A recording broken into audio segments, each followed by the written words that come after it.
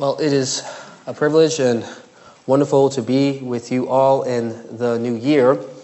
Many people have a tradition on New Year's Eve to make a New Year's resolution.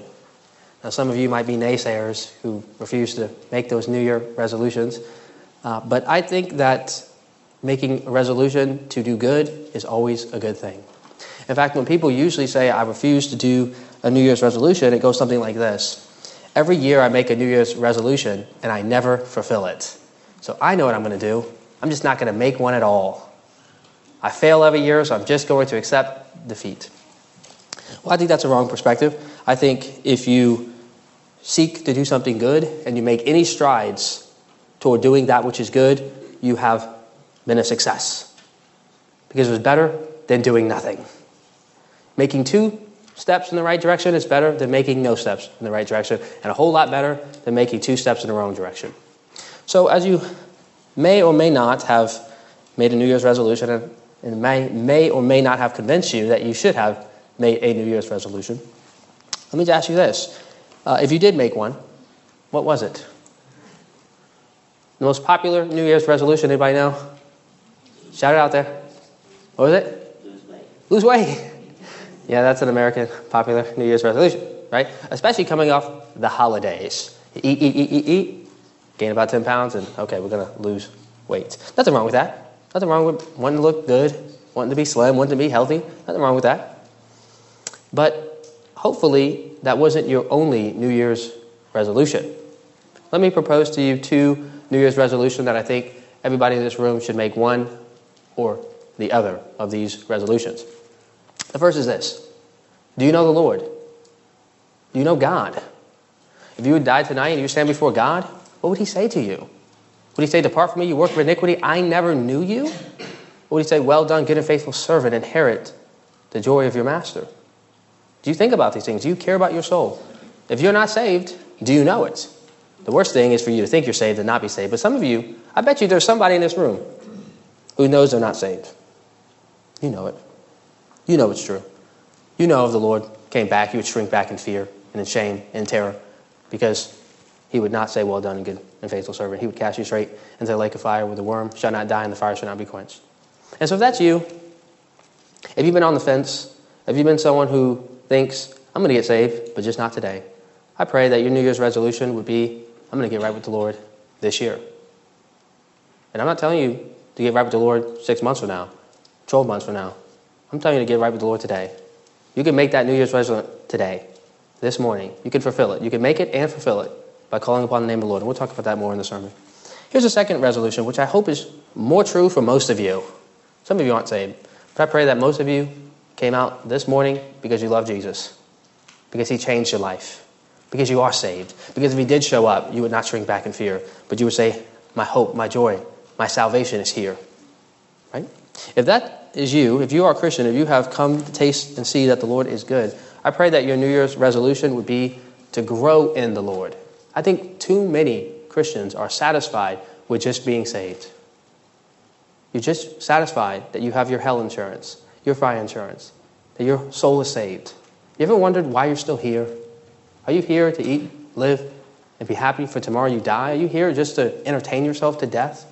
Are you here to just have fun? To be giddy? Is that why you're here? Is that why God left you here? Or is it to be useful? To be fruitful? To do some kingdom work? And you know, kingdom work often looks like loving your neighbor. Right? I pray that if you are a Christian, your goal this year would be to mature. I've been reading Hebrews a lot. And in the book of Hebrews, chapter 5, you know what he says? He says, some of you have been saved for a long time. Some of you have come to know the Lord a long time ago. And guess what? You ought to be teachers. But guess what? You're not. You're not teachers. You're babes. You're babes. You're children. You need someone to disciple you. You need someone to teach you. You can't teach anybody. Right? Because you're a babe. You need milk. But you need to go on to meat. So I pray that if that's you, and really that's all of us, we can all grow. Maybe we're not all babes, but we can all grow. That we would say this year, Lord, get a hold of me. Kill some idols in my life. Make me more like you. All right, let's go into our Bible text. We're going to be reading from 3 John. Open your Bibles to 3 John. We'll begin in verse 1. He says this, "The elder, to the beloved Gaius, whom I love in the truth. Beloved, I pray that you may prosper in all things and be in health, just as your soul prospers. But I rejoiced greatly when brethren came and testified of the truth that is in you, just as you walk in the truth. I have no greater joy than to hear that my children walk in the truth. Beloved, you do faithful whatever you do for the brethren and for strangers who are borne witness of your love before the church. If you send them forward on their journey in a matter worthy of God, you do well, because they went forth for his name's sake, taking nothing from the Gentiles.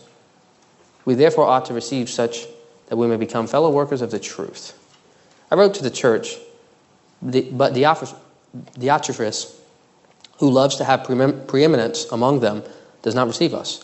Therefore, if I come, I will call to mind his deeds, which he does, prating against us with malicious words. And not content with that, he himself does not receive the brethren, and forbids those who wish, putting them out of the church. But beloved, do not imitate what is evil, but what is good. He who does good is of God, but he who does evil has not seen God." And we'll stop there.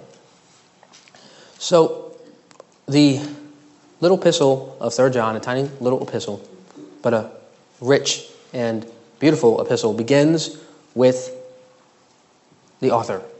He's described simply as the elder. If you have a more dynamic translation, we could render this simply the old man. Is this the elder possibly referring to the church office? Also possibly just referring to the fact that he's old. These are John in the latter days. These are some of the last pieces of scripture written in the Bible. John was so old that people started to think maybe he wasn't going to die. Remember that, Pastor Neil? Remember that sermon? Jesus said, when Peter asked, "What about this man?" after the Lord said to Peter that he was going to be crucified, he was going to die. He said, "What about this man? What about John?" He says, what if it's my will for him to stay until I come? What is that to you? You follow me. And then it says that some people started saying John was not going to die. And that started looking more and more likely as all the other apostles died off. And John kept on living. Right? He kept on living. He was an old man. And now he writes this little epistle and he says, "I'm the old man. I'm the elder. I'm the pastor." Now, I think there's something informative about this. In both 2 John and in 3 John, he identifies himself this way. John, the senior pastor. John, the pastor. John, the old man. And I think there's something noteworthy about this because he could have identified himself in a whole bunch of different ways. Right? He could have said, John, the great apostle. John, the only apostle that is left alive. John, the greatest. No, he doesn't do that. But rather, he takes pretty much the worst title he could possibly give himself and still be identified. If he just said John, it's probably too common. Actually, he doesn't even say John. He didn't even put his name out there. He just says the elder, the old man. And what this shows us is that it shows us John's humility. He's not wearing his credentials on his sleeves. He's not obsessed with pushing around his weight. He knows who he is, and he knows that other people know who he is. He is simply sufficient with identifying himself as John, the senior pastor, John, the elder, John, the old man. Now, let me ask you this question. Are you that kind of person? Are you the type of person who is not obsessed with putting themselves first? Are you the type of person that's okay with simply being called Bob, Sue, Sally, Joe? Are you okay with that?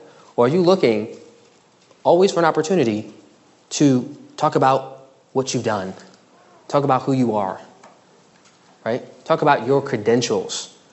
You're always trying to find an opportunity to mention your PhD, if you have one. You're always looking for an opportunity to mention that you're a CEO, that you're a boss, that you're a GS-13, that you're this, that you're that, right? You're always looking for that opportunity to reveal that you're something special. Or are you the type of person who has all those accomplishments and is just okay with being Bob, Just okay with being Sam, whoever you are. We should have this attitude. It's an attitude of humility. It's an attitude of meekness. It's an attitude of saying, I have some things that I could boast about. Not that I don't have the things to boast about. I have the things to boast about, but I can cover them. I don't need you to see them. I don't need your jealousy, your acclamation, your affirmation. This is called modesty. Isn't that what modesty is? Modesty is not, you have nothing to show, so you don't show it. That's not modesty. That's common sense. Right? There's nothing modest about you having nothing, and therefore not wanting to show what you don't have. But what is modest is when you have something. Something looks good. Something is good. Something is worthy of praise. You're Mr. Muscle Man. You have great biceps, but you cover them. You have great pectoral muscles, but you don't wear the tightest shirt you could possibly have so everybody can see your muscles. Does that make sense? This is humility. This is what we have here in John. He has these affirmations, these things that he could boast about, but he doesn't. He just says, I'm the elder, I'm the old man. This is the way of Christ. In Matthew chapter 5, it says, blessed are the meek, for they shall inherit the earth. Not the pride, not the proud, not the boastful, the meek. In James chapter 4, verse 6, it says, God resists the proud, but he gives grace to the humble. In 1 Peter 5:6, it says, humble yourselves, therefore, under the mighty hand of God, so at the proper time he may exalt you. See, humility is not forever not being exalted. Humility is saying, I don't need to be exalted today and by you. I'll be exalted tomorrow and by God. Because one day, he will exalt you. C.S. Lewis has this wonderful quote, and he says, do you realize that you never meet a mere mortal? That everyone that you meet is an immortal. And when it comes to Christians, these people one day will be glorified and so beautiful, so radiant, so powerful, so amazing, that if you were to see them of what they will be today, you'd be tempted to worship them. Do you believe that? Because the Bible teaches that. That one day we'll be glorified, we'll be beautiful, we'll be radiant, we'll be amazing. One day God will highly exalt us. We need to be patient for that day instead of trying to steal the glory today. But something tells me that some of you, and this is true of me too, at times, are trying to steal the glory today. Today you want to be that radiant being. Today you want the praise and affirmation of men. I was talking to a teenage girl, and she was all into celebrities and musicians. And I was like that when I was a teenager too. I wanted to be a famous basketball player. I'm 5'9". It didn't happen. It was never meant to happen. No one told me that.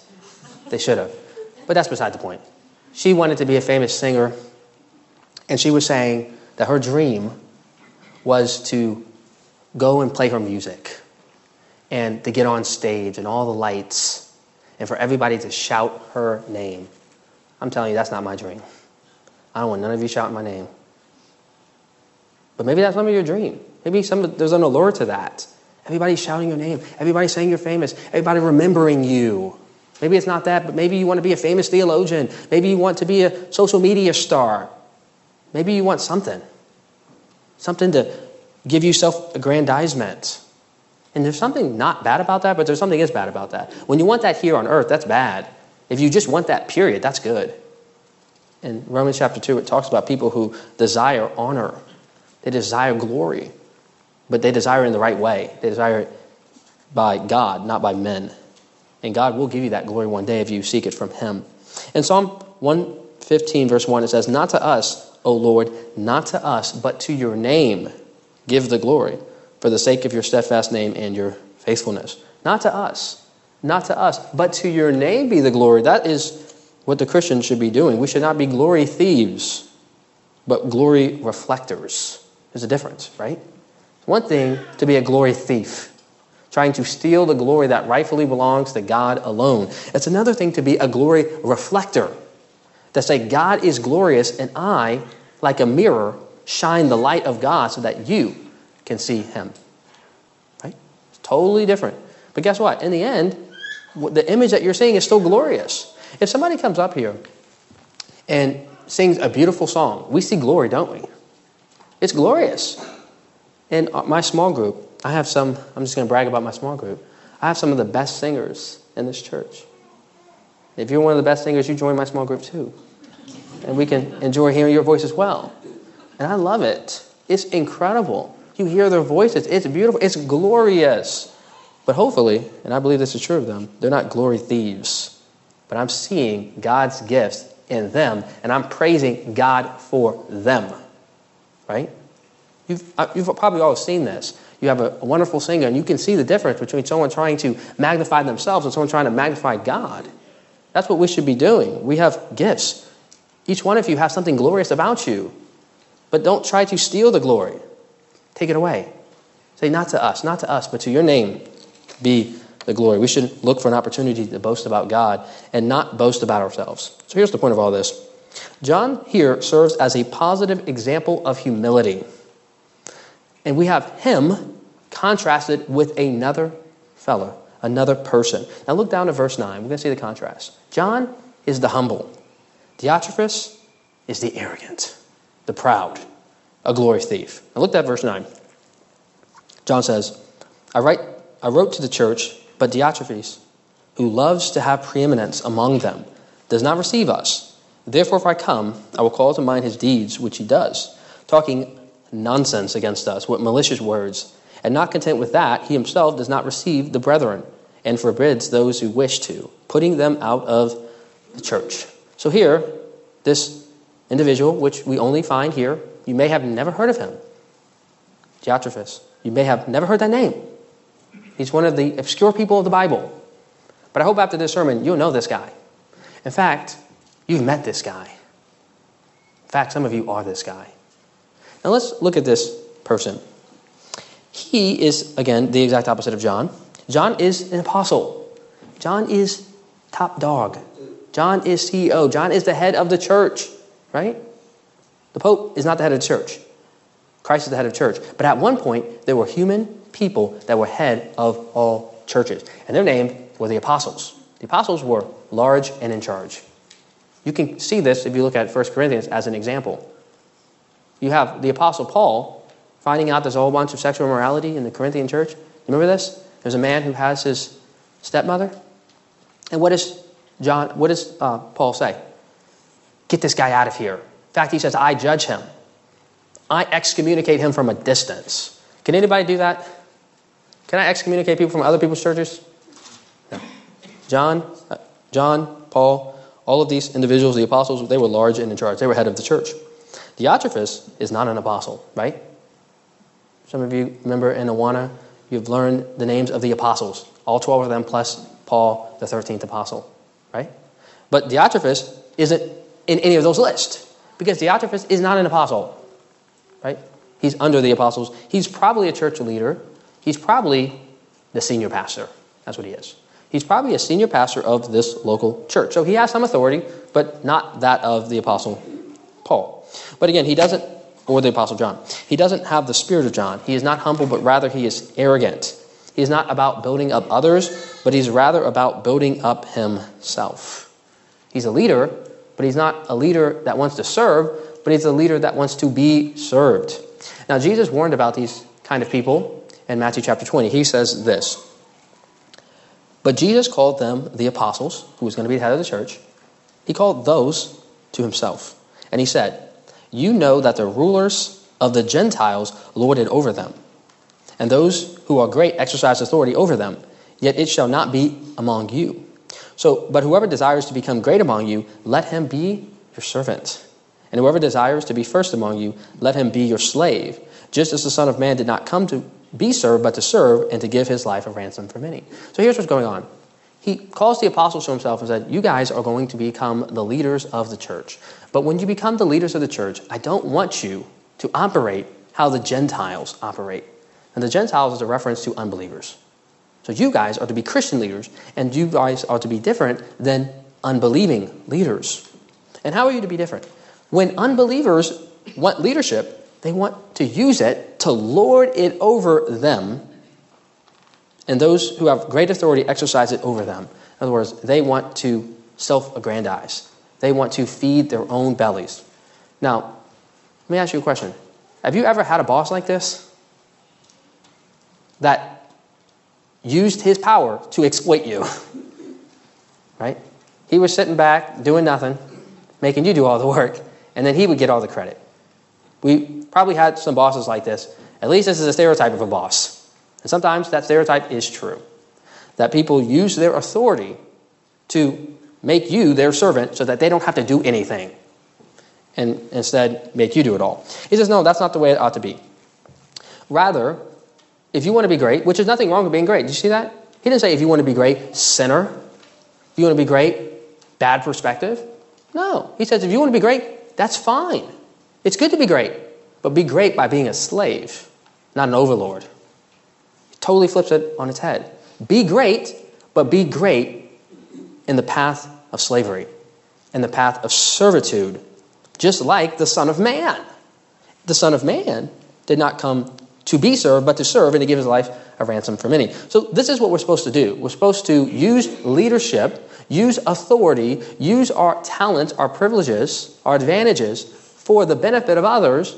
But the world, the flesh, the devil wants you to use those same talents, same authority, same abilities, same glories to make it so that you have other people serve you. And that's exactly what's going on with Diotrephes here. He loves to have preeminence. He loves to be number one. He loves to be the boss. He loves to be the best. Why? Because he wanted to put himself first to be served by others. But notice something else. Look at verse 9 again. Not only does he want to be the best, but it says he does not receive us. Now, who's the us? Who's the us in verse 9? He doesn't receive us. Who's the us? The apostles.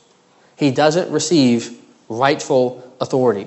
And it's another thing we get about Diotrephes. He loves to be first, and he wants to be served, but he doesn't want to serve. And he loves for other people to listen to him, but he refuses to listen to anybody else. He says, respect my authority, but then refuses to respect other people's authority. Diotrephes is a true hypocrite. He says, you must obey me, but then he rebels against his own authority. He wants to rule, but he doesn't want to be ruled over. Now, again, this is not who we should be. This is a bad example. This is something that we should watch out for. We don't want to be like this. Now, we get a further description of Diotrephes in verse 10. Look at verse 10. Therefore, if I come, I will call to mind his deeds, which he does, talking nonsense against us, that's the apostles, with malicious words, and not content with that, he himself does not receive the brethren, but forbids them who wish to, putting them out of the church. So not only does he reject rightful authority, but he slanders rightful authority. Do you see that? He doesn't just say, I won't listen to them, but then he tells other people not to listen to them. Now, be careful, because Diotrephes is a slanderer. Diotrephes slanders rightful authority. He slanders the people of God. He slanders the words of God. He slanders the truth. Just know that. If you have somebody slandering rightful authority, be careful. You might have a Diotrephes before you. Now, of course, most people, when they hear slander, don't think of it as slander. They think of it as juicy information, right? We love to hear the latest scoop. Every time I go to Walmart, not Aldi's, thankfully, my favorite store, but Walmart, Safeway, Target, when I go to the checkout aisle,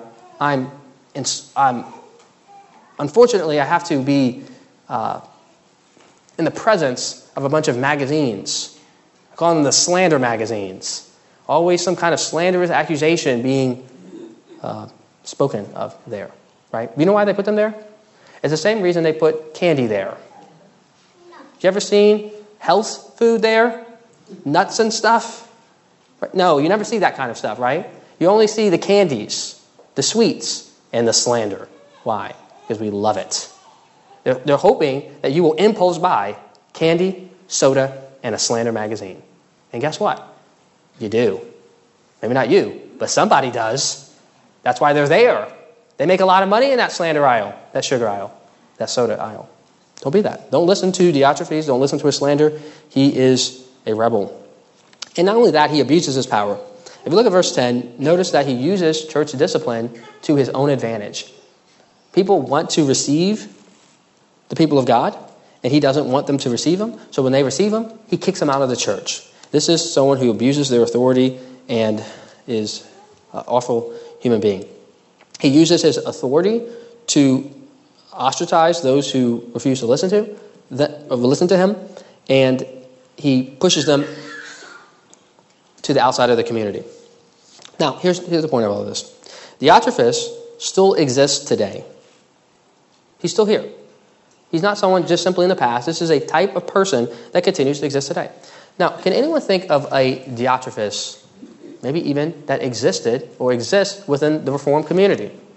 Because surely the Reformed community would never tolerate this kind of person, someone who seeks their furs, someone who abuses their power, somebody who's a bully, somebody who slanders authority. We, the Reformed, would never tolerate something like this, right? Because Reformed is the perfect church and doesn't have any problems, right? Okay. That was sarcasm, right? We are not the perfect church, and we can have problems. In fact, this person did exist within the Reformed church. He was existed a long time. His name was Mark Driscoll. That's what he was. That's exactly the type of person he was. He was an example of someone who sought his first. He was using his authority to bully others. He was clearly unqualified, and yet most people refused to say anything against him. They stood on the sidelines. They justified his crudeness, his bulliness, and all these other things until it became so much that they could no longer defend him, and he was kicked out. Thankfully, he was kicked out, but how long did it take for him to be kicked out? How many people defended him, saying he's God's man, doing God's work? Look at his big church. He's reaching the people, and they justified this kind of behavior. Now, why did people justify Mark Driscoll? Why? Why do people justify Diotrephes? Well, let me tell you why. They're usually very highly gifted individuals. They're usually very good looking. They usually have deceitfully good, charming abilities, and they're usually highly intelligent. In other words, they usually fit exactly what the world is looking for when they're looking for a leader. In fact, interesting about Mark Driscoll, just an interesting historical fact about him. You remember those things, they used to be called yearbooks? Like, when people had little pictures and had students and they had all these pictures, right? And sometimes in those yearbooks, they would nominate certain people for certain things. Right? They would say, like, the most eccentric person. By the way, here's a little fun fact. I'm going to embarrass my wife. In our yearbook, in our graduating class, Stephanie was nominated as the most eccentric person in our class. So he got that nomination. Well, there was a nomination in Mark Driscoll's yearbook that said, most likely to succeed. Who was the most likely person to succeed in Mark Driscoll's graduating class? You know who? You could probably figure it out. Mark Driscoll. They saw him. You think his school was full of Christians? No. They recognized that Mark Driscoll had attributes that was going to make him most likely to succeed. It was that person, not the weirdo, not the strange person, not the person that had no friends. It was this guy that his classmates said, you're going to succeed. You have it all. He was nominated by them to be the most likely to succeed. And succeed he did do until he failed. Why?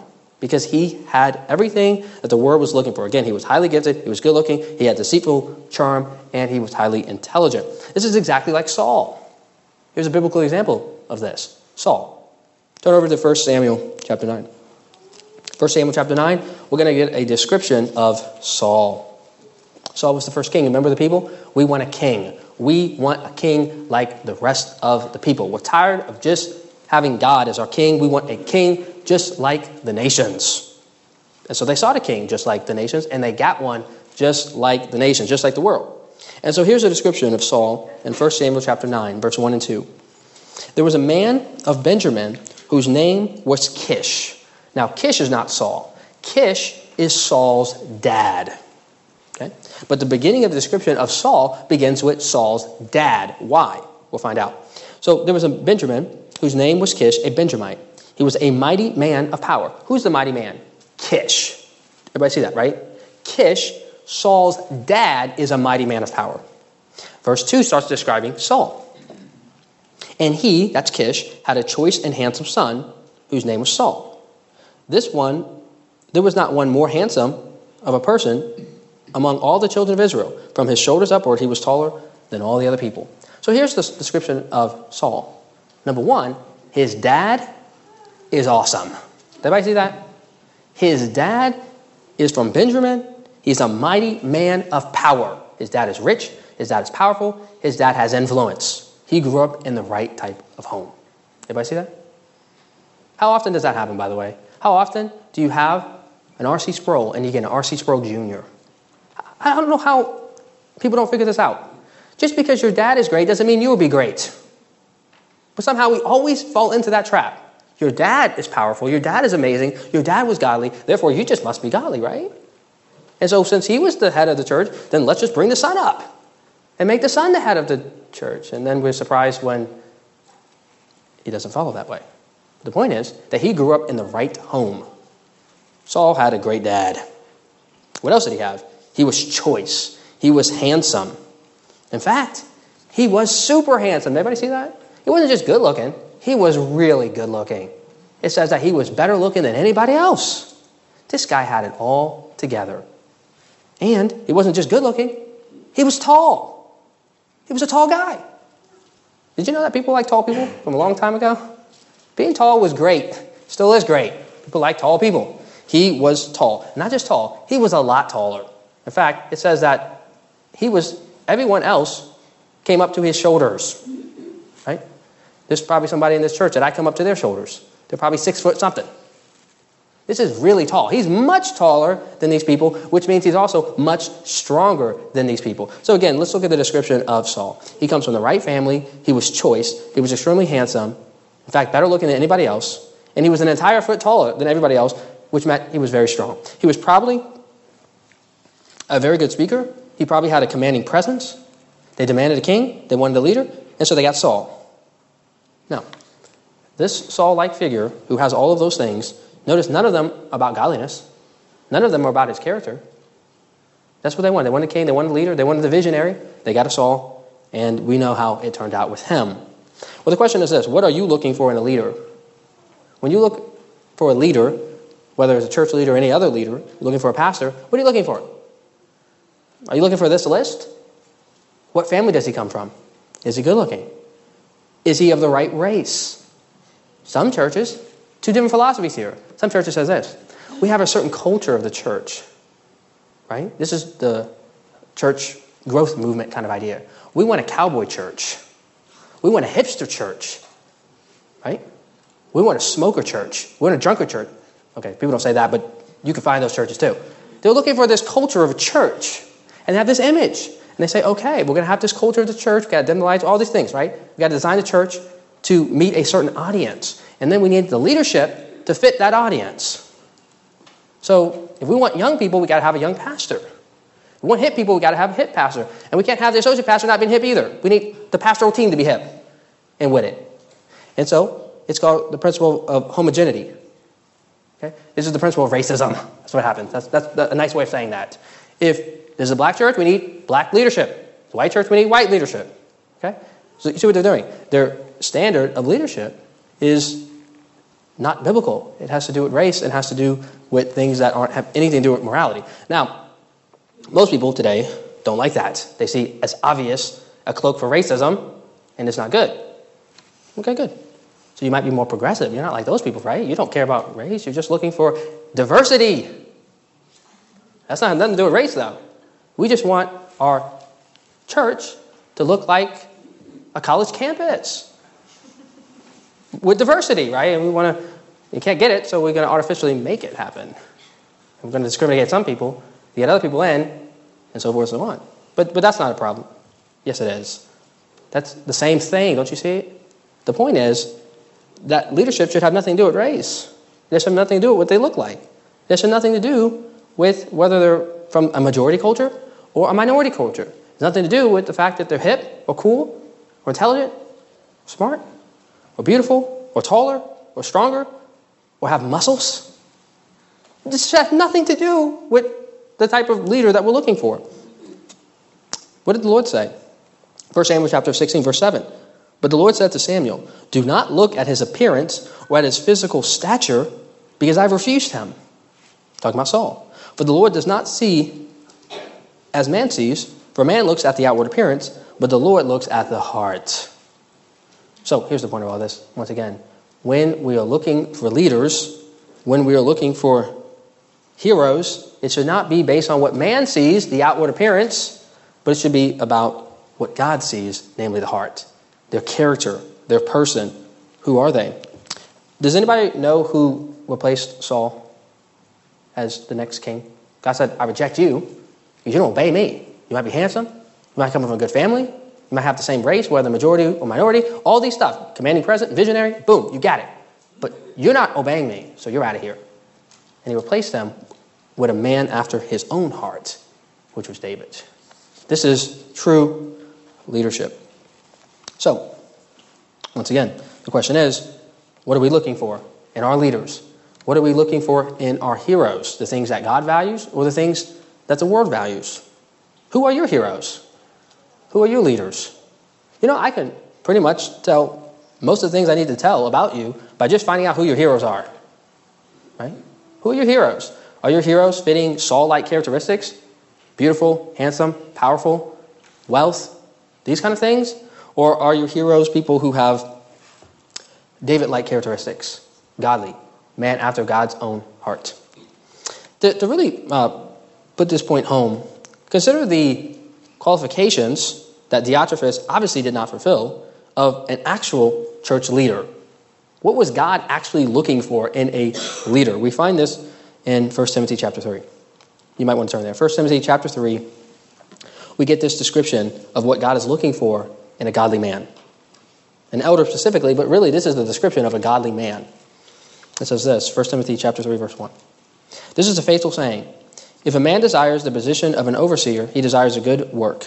An overseer then must be blameless, the husband of one wife, temperate, sober-minded, of good behavior, hospitable, able to teach, not given to wine, that's being a drunkard, not violent, not greedy for money, but gentle, not quarrelsome, not covetous, one who rules his own house well, having his children in submission with all reverence. For if a man does not know how to rule his own house, how will he take care of the church of God? He's not to be a novice, lest he be puffed up with pride, he fall into the same condemnation as the devil. Moreover, he must have a good testimony among those who are outside, lest he fall into reproach in the snare of the devil. Now notice you didn't see anything about handsomeness, you didn't see anything about culture, you didn't see anything about being hip, being young, being visionary, none of that.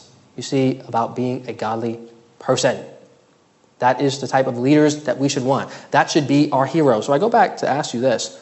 Who are your heroes?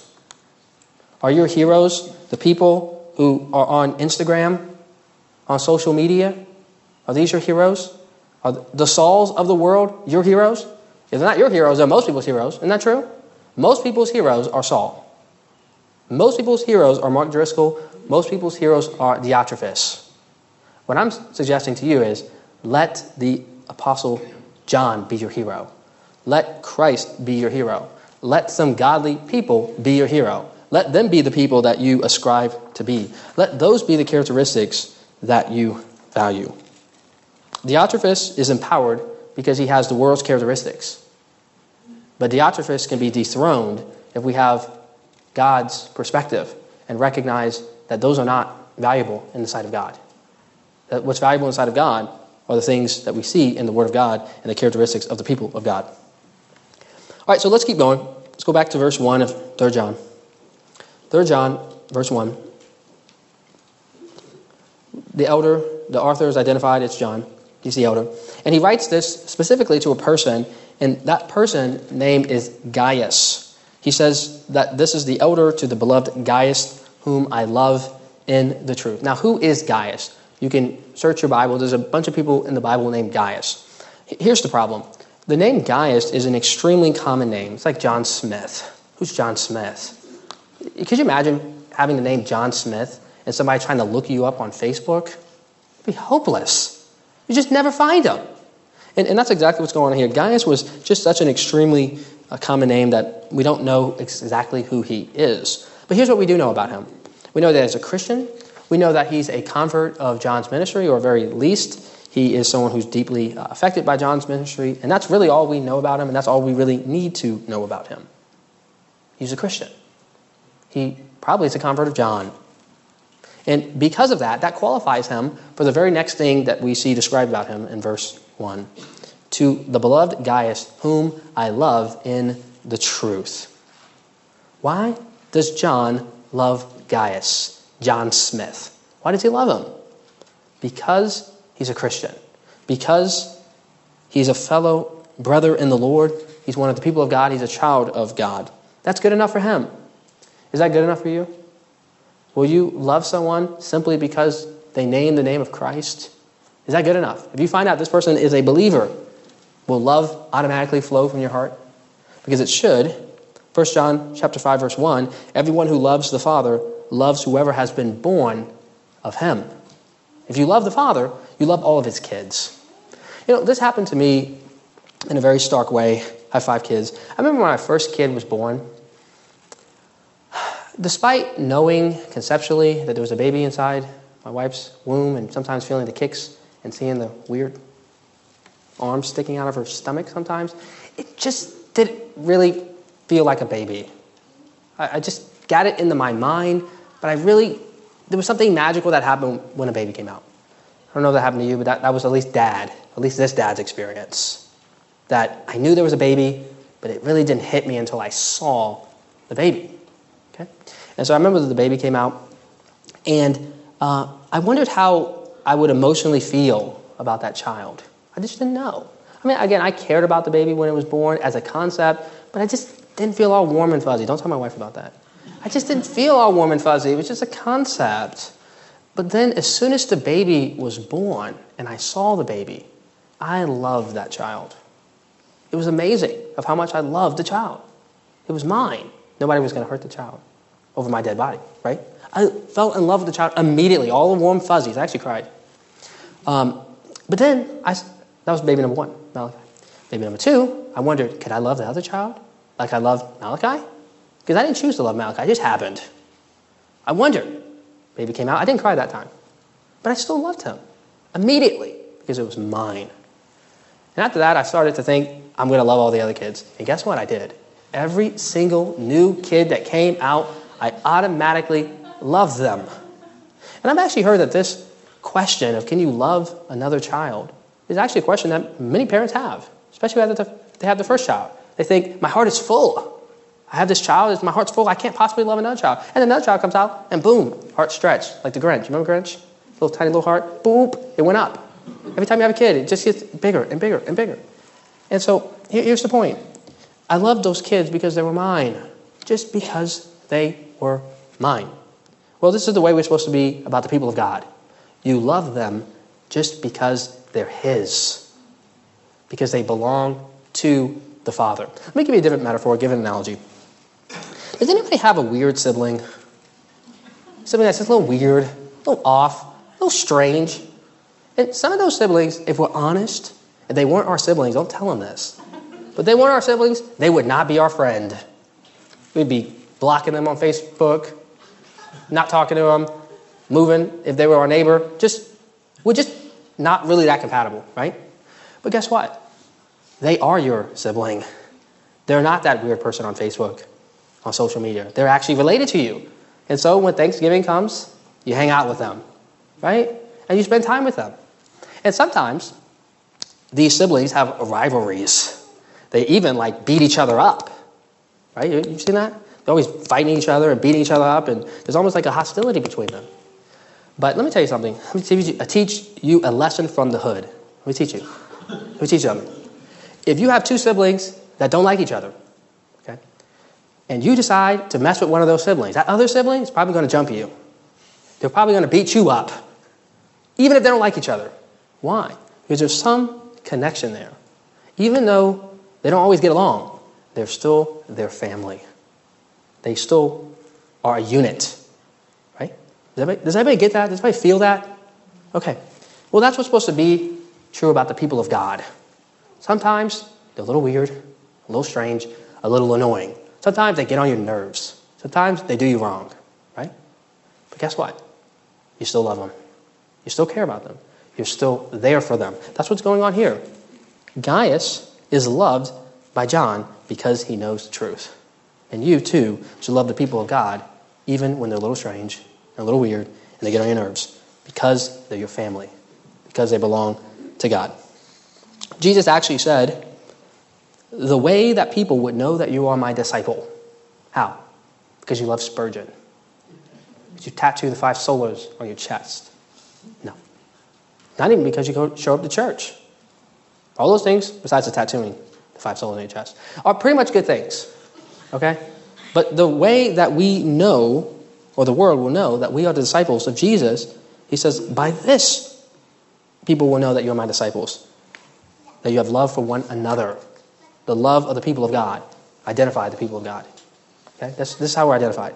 We love because we have been loved, and we love the people of God because they are the people of God. So, how does John respond to this love for Gaius? It's not just in word only. He doesn't say, I love you, but then really doesn't care about him. It's not just a check the block thing. This actually results in action. And we can see that in verse 2. John's love for Gaius expresses itself in verse 2. He says, Beloved, I pray that you may prosper in all things and be in health just as your soul prospers. So what this looks like is one of the ways that John expresses his love for Gaius is 1, by telling him that, and 2, by praying for him. Do you see that? It's really hard to hate someone that you pray for. It's really, really hard. Let me just tell you, that's kind of a recipe for forgiveness. If somebody offends you, pray for them. Pray God bless them. And not only pray for them, but sometimes just be that act of blessing.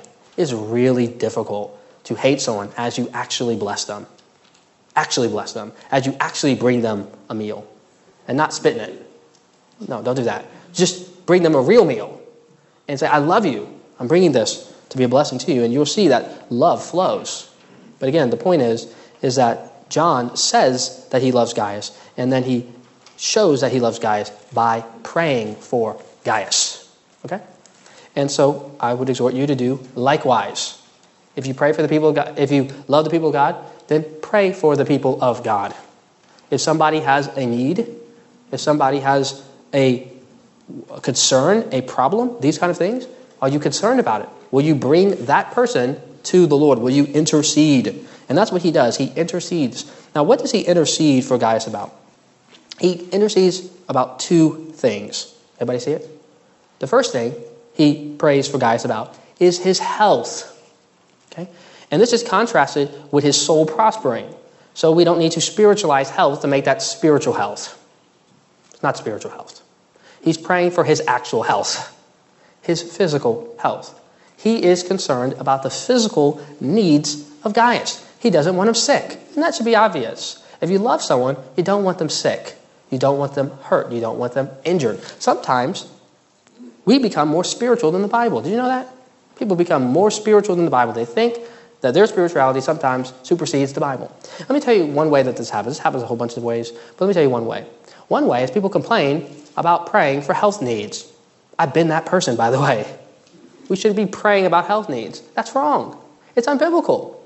We should be praying about health needs, right? Did Jesus have that attitude as he walked around the earth? Oh, you have a health need? No, I'm not concerned about you. Just bring the tax collectors and sinners to me. You just have a sick mom. Remember Peter? His mom? I think it was his stepmom. She was sick. Peter brought the mother to Jesus for her healing. This is good. This is what it means to love people, is actually care about what's going on in their physical lives. Don't complain about praying about people's health needs. And let me just tell you this too. People who usually complain about praying about people's health needs are healthy people, not sick people. You're sick, you're going to see very quickly you want people praying about your health needs because they're important to you. It's only not important because it's someone else's health need. But if it was yours, you'd care. And we should care. So he prays about their health need. Another great, beautiful thing about this reality is this verse helps us to fight against the Greek Gnostic idea that the body is bad and the soul is good. Sometimes that idea creeps in. It doesn't matter. The physical doesn't matter. It's useless. It's valueless. It's whatever. Only the spiritual matters. So that's not true. The physical does matter. And that's why he's praying about the physical. Remember Genesis chapter 1, where God saw everything that he had made, including the physical. Or should I say more accurately, specifically the physical. He saw everything that he made, and he saw that it was good, in fact, very good. God created the world, and he loves the world. And so we should actually want people to prosper physically and be of good health. We shouldn't want people poor. If somebody is poor, somebody is in debt, somebody is hungry, we should care about that. Don't be so spiritual that you somehow think they shouldn't care about people's actual physical health needs, people's physical wealth needs, right? Care about those things. If you want to serve somebody and help somebody, maybe that looks like telling them an encouraging message, sending them an encouraging message. Something spiritual is what I'm saying. Maybe that looks like having a spiritual conversation. But guess what? If somebody's moving, like Will, remember Will? He's gone. Very sad. But Will, he moved. He moved to Alabama. He recently, when he moved, had a U-Haul. He didn't need God bless you. Right? God bless you. I love you, Will. I'm praying for you. Thank you. Are you going to come help me move? Right? Because he was picking up a piano. God bless you didn't help him with that. You getting over there helping him with the piano helped him with that. Okay? So here's the point of this. We can bless people in the spiritual, which we should do, but also in the physical. And don't be so heavenly minded that you think that the physical don't matter. It will matter when you're moving that piano and breaking your back because nobody will help you. I'll put it differently. If you do help that person, you are doing them a real good. You are truly loving them. That is not a lesser thing. That is a real thing. God's word says, if you bring someone a cup of cold water in my name, you will not lose your reward. So I'm not discouraging people from ministering to people's spiritual needs, but I'm also encouraging you to don't be ashamed about ministering to people's physical needs, praying about people's physical needs. Somebody needs you to help them with something physical, then show up. Help if you can. All right, the other idea, though, which is a much more real problem, is us minimizing the spiritual. And John doesn't make that mistake either. He prays that he may prosper in all things in health and with his soul. The physical and the spiritual intertwine. He's concerned about both. He's not just concerned about helping him move, but he's concerned about how Will's going to do when he has moved. Is he going to show up to a church? Is he going to plug in? He's concerned about both. And so should we. But there is a mistake here, is just because John is concerned about the physical and the spiritual, a mistake might be that John is equally concerned about the physical and the spiritual. And that is a huge mistake. And it's not true. Just because the physical and the spiritual both matter to John, and more importantly, both matter to God, doesn't mean that they matter equally. Consider the words of Jesus. He says this, "For what will it profit a man if he gains the whole world and yet loses his own soul? Or what will he give in exchange for his own soul?" Catch the contrast here. You get everything that the world has to offer. Health, wealth, and prosperity. This is the prosperity message, right? You get it all. But you lose something most important, namely your soul. He says, what does that profit? What value is that? Is that a good deal? Sometimes I read this little track, a little comic book, has little pictures. I love those tracks. Not everything about them, but I still love them. And in those tracks, there's one track where a guy sells his soul to the devil. And he sells his soul to the devil, and what does he sell it for? For riches. And he gets rich. And he's living up, and he says, this is the best deal ever. I'm so glad that I sold my soul to the devil. But then, at the end of his life, he gets sick, he starts to get ready to die, and he regrets that decision. Right? And you can hopefully see that. If you could actually sell your soul to the devil, and you would actually get riches, it might seem like a good deal as long as you had those riches. But as death started to approach, and as you began to get to the end of your life, you would hopefully see that that was an awful deal. Because this life is very short. This life is very fleeting. Moses says that this life is about 70 years. You realize that? If things go well for you, and I know everybody thinks they're the exception. Everybody knows a 100-year-old person. I think the oldest person alive is 112. Everybody's going to be that person for some reason. I don't know why. You're not. I doubt any of you are going to be that person. The Bible says that your life is 70 years by way of strength of 80. There's the exception. Some people make it 90, some people make it 100, but you're probably going to die by the time you're 70 or 80 years old. In fact, I bet you know somebody who died who didn't reach 70. Does anybody know those people? Anybody bury people? You know, if you come to my house one day, all of you are invited, by the way. Come to my house. If you haven't come to my house, come to my house. We'll have time. We'll have a good time. If you come to my house, a couple doors down, you're going to see a fence where a road used to be. You still see the road, but you can't go through that road anymore. There's a fence there. And sometimes people say, why is there a fence there? I'll tell you why there's a fence there. Because outside of the fence, there's a hill. So I want you to imagine this. There's a hill, and there's a road, and there's a fence blocking off the road, and you could go across. You used to be able to go across, but now you can't. So some people ask me, why can't you go across? Let me tell you why. Because 4 years ago, a little 12-year-old girl walked across that street and got crushed and died and perished. That's why. We all have stories like that. We all know people who did not make it to their old age. I can list dozens of stories. People at 50 having heart attacks. People at 30. In fact, there's a young man I know. He has eye cancer. He beat it once. It came back. The doctor said you have about a 0 chance of survival. He's 19 years old. He's almost certainly going to die. Here's the point. You may have 70 years. You may not. Even if you have 70, even if you have 80, even if you have 100, time is ticking.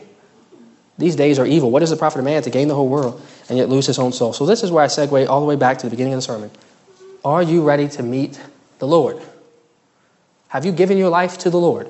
It is so easy. Sometimes I wonder if the way of salvation was hard, if it was fasting 3 days in a row, if it was climbing some mountain, would you do it? I think most of you would. But the way of salvation is so easy. All it says is repent, believe, look to Christ, call upon his name, tell him that you're sorry for your sin, that you turn away from your sin, you accept what he did on that cross, dying for your sins, rising on the third day, and you give your life to him. That's it. You are one prayer away from salvation. Did you know that? All who call upon the name of the Lord to be saved. That's all you have to do. All you have to do is believe in your heart that Jesus is Lord and confess with your mouth, and you will be saved. You can get saved in the next 5 minutes, the next 5 seconds. That's all you have to do. And yet some of you sit here week after week, year after year, at least in not this church, some church, and refuse to believe. Why? Why? Why not let today be the day of salvation? Why not call upon his name and be saved? You have nothing to lose and everything to gain. And I can promise you this, the Christian life is a better life. God's ways are better than the world's. You may feel like you'll lose everything, but you'll actually gain the whole world, and you'll gain this world in return. So call upon his name. Let me leave you with just one last message and one last terror that I have. In Hebrews chapter 3, it says, if you hear his voice, do not harden your heart in the day of rebellion. You got to understand this. If you feel God's drawing, if the Lord is near, find him. Because guess what? You may not be able to find him in that day. If you continue to delay, you may no longer hear the voice of God. You may no longer feel his drawing. And that's a truly terrifying thing. When you're so hardened, when you're so resisted, when you're so put off your salvation, that when you finally want it, you can't get it anymore. Did you know that's true? If you question that, open your Bible to Proverbs chapter 1. Read it. That's what it says. It talks about wisdom. He's calling out, crying out, come to me, you simple ones, and I'll give you my spirit. I will save you. But it says they refused. And so the time ran out. And then it says, calamity will come upon you. You will get to the end of your days. You will start getting close to death. And then you'll try to come. And it says, though you seek me diligently, you will not find me. Though you cry out, I will laugh at your calamity. There's a time to come. And then that door is shut forever. That door is shut forever when you die. But sadly, that door can shut even while you are yet alive, if you harden yourself to the things of God. So, if you hear his voice, do not harden your heart. Today is the day of salvation. Call upon his name. If you want to talk to somebody, you can talk to me. I'll pray with you. I'll talk to you. I'll preach the gospel to you. Believe, look to Christ, and be saved. Please join me in prayer. Dear Heavenly Father God, we thank you for your gospel. We thank you that the way of salvation is so easy. So easy a child can do it. Lord, we pray that if there be anyone here that does not know you, that they would come. They would taste and see that the Lord is good. They would believe, and that they would be saved.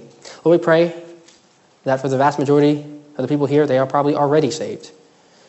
Lord, we pray that they would search and seek to be mature in Christ.